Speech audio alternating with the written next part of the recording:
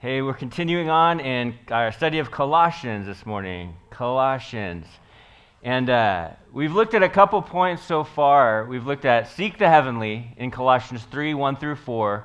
We looked at resist the earthly, Colossians 3, 5 through 9. And this morning we're going to look at strengthen the godly. Strengthen the godly in verse 10 and 11. So Colossians 3, 10 and 11. And almost half of the workforce today say that they're tired most of the week. And people these days, they're generally exhausted. I mean, have you ever been exhausted? Even after a good night's rest, you're just tired. And you get frustrated because you had a good night's sleep the night before. So you should be energetic, ready to go. You had your coffee, let's go. But there's nothing there. There's no energy within to pull from. So people these days, they're tired because of a variety of reasons. There have been numerous studies done on millennials, and I promise I'm not trying to pick on millennials, but I just stumbled upon these studies. Millennials are age 22 to about 37, but their connection with exhaustion. One of the reasons for exhaustion is technology, and I'm not going to lecture anyone. I'm just saying the study said technology, being in front of the screen from morning until night, results in exhaustion. Being inundated with a lot of bad news and information constantly, gives no rest. And millennials have a culture of hustling because they have to in order to survive. Money worries exhaust them as well. Poor coping behaviors and stress also contribute to exhaustion and fatigue. We all get tired and we need strength oftentimes just to get through the day, maybe just to get through the next hour. And we take a look at these verses today, we're going to see that God strengthens the godly. And aren't you glad? I'm so thankful that we can draw strength from God, who is the source of strength. D.L. Moody said, when a person has no strength and they lean upon God, they become powerful. God dependence, depending on God, it leads to the inundation of God's strength in our lives. And we get to feed off and pull from God's strength, which is a heavenly and a supernatural strength. And you know how it is. You're tired, and so you seek the Lord and ask Him for strength because you're at your end. You cannot muster up any strength because you have no earthly strength left. But you and I know that there's a heavenly strength straight from God that He gives you and I, and it causes us to be lifted up. And I can't tell you how many times I've been at my end, just exhausted. I cried out to God for strength, and He comes through. Every time He comes through. Listen to this verse. This verse is so good. Isaiah 41:10. God really makes it clear. In Isaiah 41:10, He says, "Fear not, for I am with you. Be not dismayed, for I am your God." He says, "I will strengthen you. Yes, I will help you. I will uphold you with my righteous right hand." So he says, don't fear, don't be dismayed. I'm going to strengthen you, I'm going to help you, I'm going to uphold you. And it's like, wow. And so as we're weak, we need to call out to God for strength, because does He ever let His kids down? Absolutely not. Now, you may get just enough strength to get through that time that you need to get through, but the important thing to know is that God gives strength enough for you and I to get through. And when I first started working at my current job, our workload had everything to do with the weather. And you guys from the Deep South, from Mobile, know how the weather is, right? You never know. Hurricane Harvey and Irma happened, and I got the job, and almost immediately I started working 75 to 80 hours a week. And you think, wow, that's a lot. Some of you work more than that. I talk to you. Some of you work more than that. But as I was working at it, trying to get through, I was leaning upon the Lord for strength, because I went from not working at all to just all of a sudden, okay, 75, 80 hours a week, let's go. And so I prayed like crazy. And my wife did too, because she was a mom and she never had any relief because I was always gone. But the Lord's strength is made perfect in our weakness, which is something that Paul noted. For Paul had to fully depend on God's strength as he was going through, remember, his painful times. The Lord strengthens the godly. And the opposite of feeding off of God's strength is striving, which is the opposite, has the opposite effect. Striving and attempting to do it all yourself will leave a person weary, tired, and just frustrated. The Christian life is a life of surrender, not a life of striving. Right? Yes, we're proactive, right? But we yield first to God, and then we are set to work for Him, progressing as He works on us, thankfully. We seek Him. He equips us with all we need to get through all that He places before us. So as we're studying and looking at the Scriptures, remember, we are alive in Christ. Therefore, we are to seek the things above, and because we died with Christ, we must put off the things that belong to the earthly life, resisting our past and habitual sinning ways, and the result is becoming more like Christ. He's our example of what kind of heart to have, how to deal with the lost, how to live and interact with others, what to do when your enemies come against you. On and on, he is the example for the believers of how to act and react. But the fact is that God wants to renew us and make us into the image of his Son. So let's pray, and then we'll get into the verses this morning. Well, again, Heavenly Father, we thank you for this morning. We thank you for your word. We do pray that you would just speak to each one of us here this morning, meet us exactly where we're at, and we know that you're so faithful to do that. We just pray that, Lord, whatever we're going through, whatever we're facing, whether it's on the mountaintop or in the valley, Lord, in the desert or on the sandy beach, Lord, we pray that you would just speak to our hearts, meet us where we're at, and strengthen us. In Jesus' name, amen. So we're going to start at verse 9 in Colossians 3:9. It says, "Do not lie to one another, since you have put off the old man and his deeds, and have put on the new man, who is being renewed in the knowledge according to the image of him who created him, where there is neither Greek nor Jew, circumcision nor uncircumcised, barbarian, Scythian, slave nor free, but Christ is all and in all."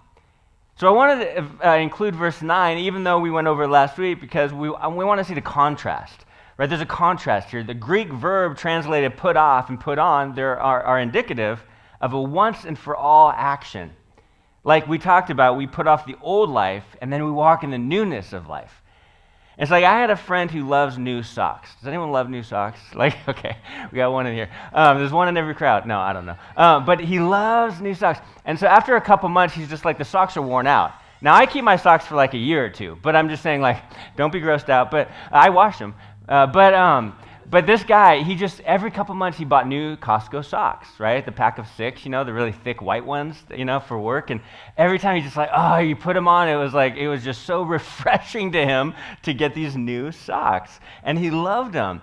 But maybe you can relate when you buy new stuff. You need to buy new toothbrushes, I remember one time, I'm really grossing you out about myself today, but one time at a pastor retreat, my fellow pastors were in my room, and my brother-in-law, who's a pastor, he's like, "Dude, what's wrong with your toothbrush?" It was like, the vibrating one, but there was like some mold stuff but it wasn't on the tip. It was like on the base of it. I'm like, I guess I need to wash it. But you know how it is, you get like a new toothbrush, you use it, and it's like refreshing, it feels good to brush with a new toothbrush. But when it comes to our lives, it's not like God changes our whole personality, because he created us and he loves who he created. But what he does do is refine our lives in a way that would ultimately glorify himself. The old man has been buried and the new man is now in control. And in verse 10, the word renew, it's a present participle, which the word means who is constantly being renewed. Our walks with God don't start and stop with just the salvation prayer. What I mean is first there's salvation, right? And then there's sanctification. We can't leave out the second part. It's not like I'm saved, now whatever. We're not saved. It's first a prayer, then it's a process. Prayer, then a process. I said a prayer once for fire insurance, and now I don't have to do anything anymore, is antithetical to the truth that's in the Bible, right? It's not a one prayer, now I don't care kind of thing, right? It's a prayer as we repent and trust in Christ, and then it's a process of working for the Lord and him working on us. Faith without works is what? Dead, yeah. So we aren't called to have a passive, inactive faith. We're called to have a proactive faith that's alive and that thrives. It's like you get a job, you don't want to just be mediocre and be like, I don't need to learn anything else, I'm good.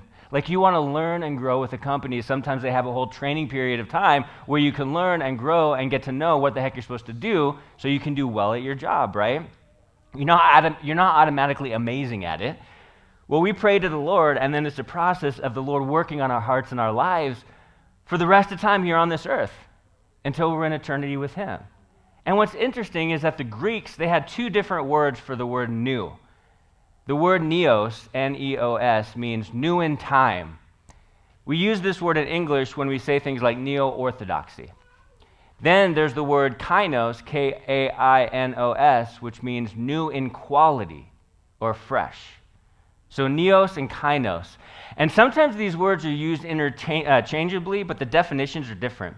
So the believer has once and for all put on the new man, which is neos. And as a result, he or she is being renewed constantly, which is kainos. So there's a change in quality as the person is becoming more like Christ. And so God is so faithful to work on our lives and work with us as we navigate through this life. He gives us new desires. He redirects us when we stray. He refines and chips away those rough edges. It's amazing. So how does this renewal come about? Well, Paul says, through knowledge. Knowledge was one of the key words in the vocabulary of the Gnostics. Remember, the title Gnostic actually means knowing or to know. And Paul was writing to warn the believers about the Gnostics. But knowledge alone, by itself, will not change a person's life to make them more like Christ. It is a starting point, though. The better the believer gets to know Christ, the more they become like him. So the whole point of this life as a believer is to grow and to flourish and to thrive and to draw near to our Creator. And I love how Paul says in Philippians 3:10, he says, that I may know him and the power of his resurrection and the fellowship of his suffering, being conformed to his death. So what does it mean that man, which means humankind, was created in God's image? Well, this involves a person's personality, which includes the intellect, the emotion, and the will. And it involves a person's spirituality, meaning the person is more than just a body. Right? When man sinned, the image of God was actually marred. It was ruined. Right? Adam's children were born in the image of their father.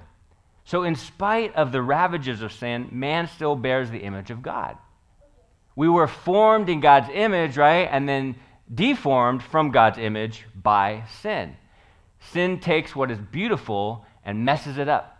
And so the good news is that we can be transformed into God's image. And so we must be renewed by the spirit of our minds, Ephesians 4:23 tells us. So as we grow in the knowledge of the Word of God, we're transformed by the Spirit of God, and we get to share in the amazing image of God. And Romans 12:2, it actually makes it clear that God transforms us by the renewing of our minds, which involves the study of the truth, God's Word. It is the truth that sets us free from the old life. And I love John 8:31 and 32, which says, if you abide, Jesus says, if you abide in my word, you are my disciples indeed, and you shall know the truth, and the truth shall make you free. And so the basis of truth, the blueprint for our lives, the litmus test to live by, the basis for our belief, the foundation of our faith is God's word, right here. God's perfect word. Do I sound like a broken record? Absolutely. But we need to be reminded every day that we live by the truth, the very truth that set us free, and set us on the path of living out God's purposes for us. And here's a stark reality. Romans 8:29 confirms that God's purpose for us is to be conformed to the image of his Son. And so this refers to our character and spiritual quality and our inward man. So when we see Christ, we will be like him in our glorified bodies. 1 John 3:1-3 says, behold what manner of love the Father has bestowed upon us, that we should be called children of God. Therefore the world does not know us because it did not know him. Beloved, now we are children of God, and it has not yet been revealed what we shall be, but we know that when he is revealed, we shall be like him, for we shall see him as he is. And everyone who has this hope in him purifies himself just as he is pure. While we are awaiting his return, we can become like him and share in his holy image. And so this is the process of constant renewing, which happens when we're constantly in the Word of God. And it's important to note that the human differences and distinctions should not be a barrier for holy living in the church. Yes, we are all different and uniquely made. Some of you guys are like, hallelujah, but any forensic expert will tell you, even identical twins, they do not have matching fingerprints, nor will they have the exact same personality traits. In Christ, all human distinctions disappear. There is no one that comes to the Lord to be saved who God will turn away no matter where they're from or what they've done or who they are. Colossians 3:11 says, where there is neither Greek nor Jew, circumcised nor uncircumcised, barbarian, Scythian, slave nor free, but Christ is all and in all. So in Christ there are no nationalities, neither Jew nor Greek. There's no recognition of former religious differences either. The Gnostics taught that circumcision was important to the spiritual life, but Paul made it clear that this traditional act of physical surgery gave no advantage in the spiritual life. There is no cultural differences in Christ. He says barbarian, Scythian. So the Greeks considered all non-Greeks to be barbarians, and Scythians were the lowest barbarians of them all. That's what they believed. But in Christ, a person's cultural status is no advantage or disadvantage. Nor is there any economic or political status. He says bond or free. Paul made it clear that as slaves should try to get their freedom, but they should not think they are handicapped spiritually because of their social position or lack of. All of the human distinctions belong to the old man and not the new man. And in his letter to the Galatians, Paul added, there is neither male nor female. And therefore he erased the status between males and females. Paul's conclusion was simple and straightforward. Christ is all and in all. And this goes back to Colossians 3:2, which is where do we set our minds? Well, set your mind on things above, not on things of the earth. Galatians 3:28 tells us we are all one in Christ. It's wrong to build fellowship of the church on anything other than Jesus Christ and his work. Ministries that are built on human distinctions are not biblical. The Gnostics had so-called super saints who were attempting to isolate the Colossian believers from the rest of the church, which was wrong. When we become Christian, we don't lose our national heritage, of course not, but we do not use that heritage as a test of what is and isn't spiritual.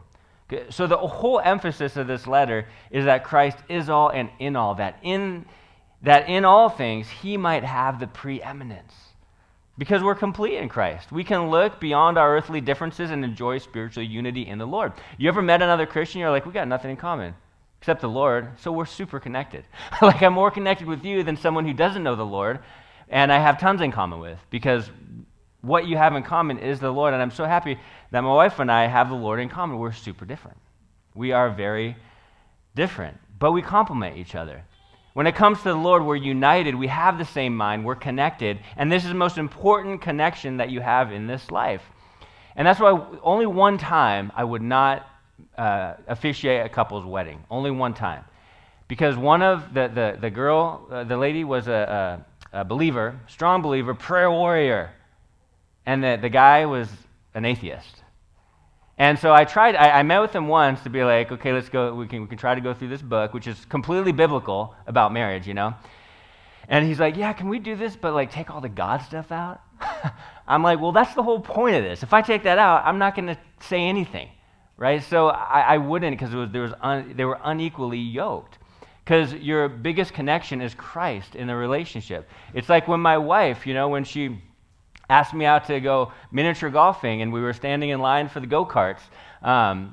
She was like, I want a husband that just like puts Jesus first. She just told me straight out right in the beginning. I'm like, whoa, okay. And she started telling me what she wanted in a husband and everything. I'm like, well, which was really cool, because I was like, good. I'm going to put Jesus before my wife too, because he's who's important. Not that the person's any less important, but our commonality is Christ. That's how we're united.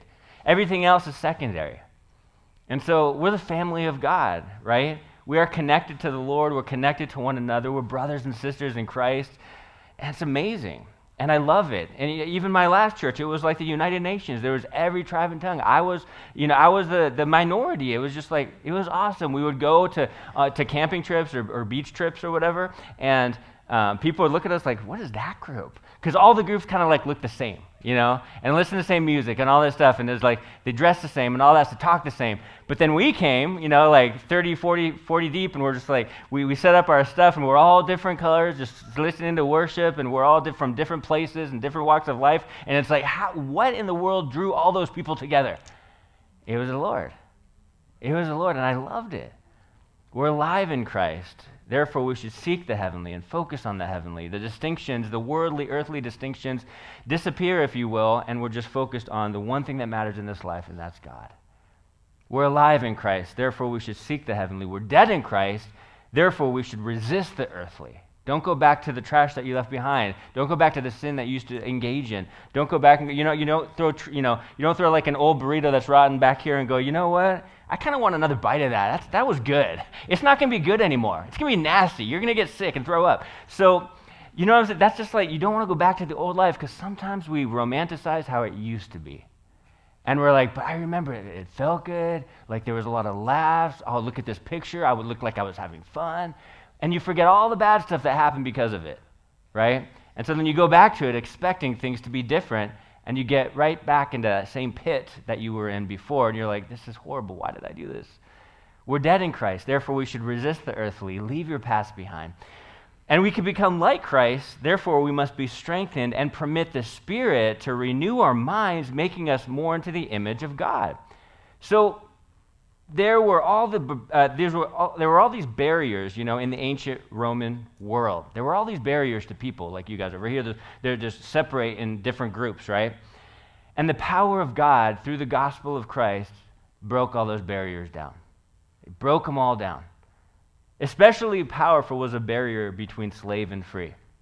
One commentator said, in times of persecution, slaves showed that they could face the trial and suffer for their faith as courageously as freeborn Romans. The slave girl Blandina and her companion both suffered in the persecution which broke out against the churches of the Rhone Valley in AD 177, but it was a slave girl who was the hero of the persecution, impressing friend and foe alike as a noble athlete in the contest of martyrdom.